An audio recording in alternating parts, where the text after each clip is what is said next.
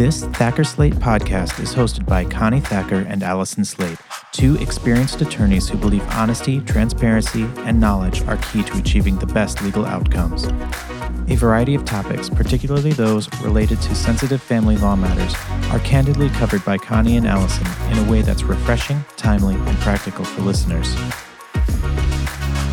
Thank you, everyone, for joining us for another Thacker Slate podcast. Today we have with us a client who's gone through the process, Patty, and we think it's really important for other people to understand what it's like to go through the divorce process and the court process, and in essence, understanding how the legal process works. So we thought Patty would be great for you to hear from today so that she can sort of tell you her experience, which I bet is probably very similar to a lot of other people. So Patty, good morning, and thank you for joining us. Thanks for having me. Why don't you begin by telling us a little bit about the process that you went through and some of the things that you would probably do differently. Okay. So in my situation, in my marriage, we had ups and downs just like everybody. And our good times got me through the bad times. And, you know, life goes on. You have 3 children. One of my last child was special needs. So my ex-husband was a very good provider. Even though I wasn't happy in a lot of personal things that were happening to me, I thought I was going to stay in this for my children. And then you come to the point where you find out that one piece of information, you have that one conversation that can't get you past that point. So I really was very fearful that my kids would be very disappointed because I was the one that made the move. Right. I went to them first and then talked to a friend who had an attorney. So I met with him and signed off. But as the process was going through that first point, I was very unhappy with that attorney. And I wasn't being believed. By the attorney? By the attorney, when I was coming to him with information that I found out.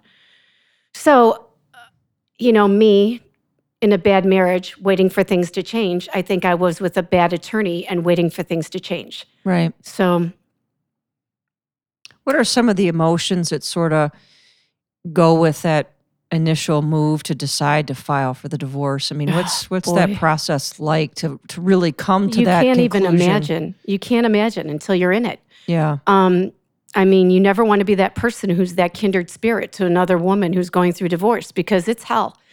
And the fear and the disappointment and what are people going to think and what's this community going to think about me, you know, it could be stifling. And for me, it was very stifling and debilitating for at least 3 years. You know, it was definitely on my mind for 3 years. Sure.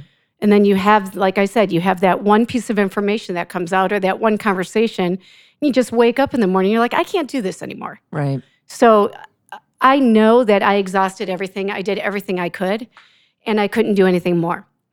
I had 2 children leaving for college, and I did not want to be that pathetic woman stuck in my house waiting for my life to start. And I am not calling anybody pathetic, but I know I was for 5 years. So I know that life. It's a very sad life. It's depression is what it is. Sure. So so when things weren't moving quite the way I wanted, because at this point I'm empowered. I'm getting out. So when things weren't moving quite... Yeah, so you sort of make that decision to file, right? And you feel empowered about that. You've at least made a decision. Oh, yeah. Yeah. I mean, even driving to meet my first attorney, I mean, I was shaking the entire way there. And when I met him, I just opened my mouth and started crying. I mean, you have just this floodgate of uncertainty and what's my life going to be like. And, you know, after a 25-year marriage, your identity is that person. Right. So but like I said, I got to a point where there was nothing else I could do. And I could not stay. So, you know, I had a really good friend going through divorce at pretty much the same time. Mm-hmm. And I was talking to her about my experience with my first attorney, and she said, "Look, you gotta dump that guy." And, I'm always like, well, give him a chance, and this is my life. Well, I'll just give him a chance. I'll give him one more chance, So you're kind of stuck in that cycle of behavior. And what were some of the issues? With him? With him. He wasn't believing me. I would come to him and say, look, he's doing this. I think this is happening. No, that's not happening. I'm like, wait, it is, and you need to believe me. And I was really, quite frankly, angry at that point because I wasn't being believed by my ex-husband, and I was being ignored.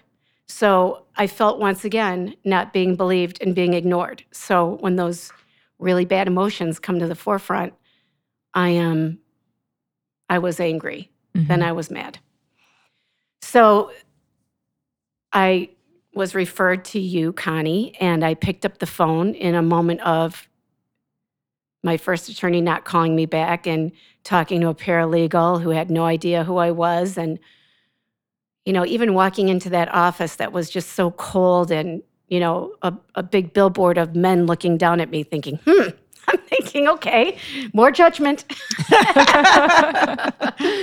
So not unlike our experiences at the law firms. No. So when I called Connie, you picked up my phone call, and I think you just listened to me pour my guts out for a half hour. I don't know. That's a conversation that I really don't remember, but I'm sure you were on the other end of the phone going, this woman is cray. But no, Connie has that ability, though, that she always asks you, what's going on? What's going on, right. sister? Right. So you made it very comfortable for me to tell my story. And then quite, shortly after that, I was invited in to sit down with you face to face. Yeah, and it was a really long, tumultuous process, your case was. And so, I mean, from your perspective, what did you really experience with the court system? I mean, what did you feel or not feel from that? I mean, because we were in court a number of times before the judge. I mean, what was your sort of observation of the process? Well, it's kind of a cold process because when you're standing up in front of the judge, I remember a couple times you would look at me and say, don't you open your mouth. Don't you say a word. And that's good advice. Don't speak. Don't speak. Don't say anything because I had a lot to say. Right. And his attorney was standing up there spewing lies about me. And I'm standing there with my mouth open behind Connie. And she just nailed it every single time, pretty much shut her down. And the judge looked at her and said, I don't care about any of that she was trying to say. And then, really regarded the law and made solid judgments based on the law, not based on he said, she said. Right. What do you think some of the advice that you could give to somebody who's going through the process or gone through the process? I mean, looking back, is there anything you would have done differently? Is there any advice that you would give to people going through the process? Because I think it is, divorce is a very traumatic time in somebody's life, and it's one that you're not always prepared for, and one that you don't always think anybody's prepared for. You can't it, be, right? No. Because you don't know what it's going to be like. Right. So what do you think you would do differently, and what advice do you think you would give to people that are going to go through the process? I think if you pick your attorney, you need to pick an attorney who believes in you and your story. Right from the beginning. So I wish I would have, met you first, for sure. Also someone who will stand right by your side through the process, because in my situation, a lot of other really ugly things popped up. Right. And you were a tremendous support for me during that time. And, you are kind of an emotional wreck. So I don't know the law. Mm-hmm. And to be with someone who did know the law, who believed me and said, this is the direction we're going to take and this is why. Sometimes it didn't make sense to me. But looking back, it was absolutely the right way to go. We could have been in mediation for a year and a half. Sure, we were getting nowhere real quick. Yeah. Right. And I think I said the last one, I said, we can't do this anymore because nothing's going to change. It's like being on the hamster wheel, Mm-hmm. when you're dealing with someone who has. Yeah. What do you think about advice to people? I mean, what do you think they should do to prepare for the process? Besides probably get a really good counselor, because it's going to be mentally taxing on them, Yep. right? Yeah. Mm-hmm. What I did to prepare, I talked to a couple friends. I talked to my kids first before I went to him, Mm-hmm. because I didn't want them to feel blindsided. They knew that there were issues already. They just didn't want that ending. Nobody wants that ending.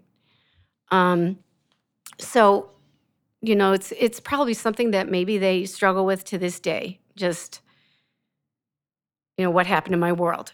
So maybe if I would have been a little bit more honest instead of so protective to them, they Right. wouldn't have been so, shocked. But as a parent, you protect your kids and you do whatever it takes. When I had my special needs son, I would go in the basement and cry after I had him because I didn't want my kids to see me cry. Right. So I kind of feel like, yes, shelter and protect your kids as much as you can, but there's a point where it's a detriment to them and their future and yours. Mm-hmm. So I would be more transparent with my kids. I would also just really encourage, especially women, to know that you have every right to your story and to believe in your story and know that the truth will finally come out, and to be not too churchy, but it will set you free. It will strip you from the binds that hold you in a toxic relationship. Right. And then what's it like? What's it been like after the divorce? It's been crazy. First, when I see how I started to how I finished, Right. it was amazing. I mean, I think I came crawling into your office, barely able to lift my head, to, kind of walking out of court that last day, high-fiving and saying, this is going to be okay, you know? Right. My story's different. I met someone pretty quickly who really helped me through my situation. It wasn't a need, because that was the furthest thing that I wanted in my life, was to be with somebody else. But I think because I was confident in my life at that point, that is a very attractive feature, Sure. whether you're by yourself or with somebody.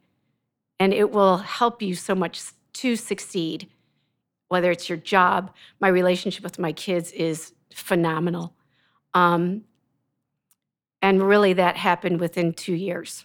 Right. And it's that empowerment and that confidence that I think is so important to gain through the process, which is really diminished when you start the process, right? Because you're not sure if you're making the right decision. Right. You're just punched in the gut. I mean, that's how it's an absolute physical feeling. Right.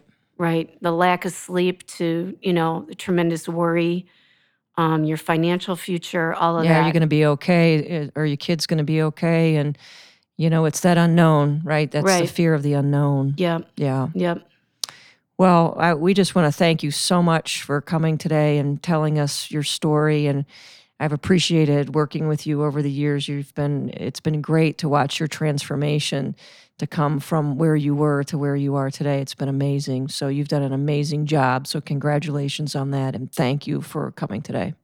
Thank you, Connie. Thank you, Allison. And I just wanted to say, not many people have the opportunity to be friends with their attorney after a divorce. It's probably a little bit new, or I don't know, different for most people. But I've been blessed to have you as my representation, because I don't know really where I'd be without you. I don't think I ever properly thanked you after we left, but I have to thank you for that. From the bottom of my heart, I would not be where I am without you. Well, thank you. And we really appreciate you and your friendship. And it's been great to stay connected. And again, thanks.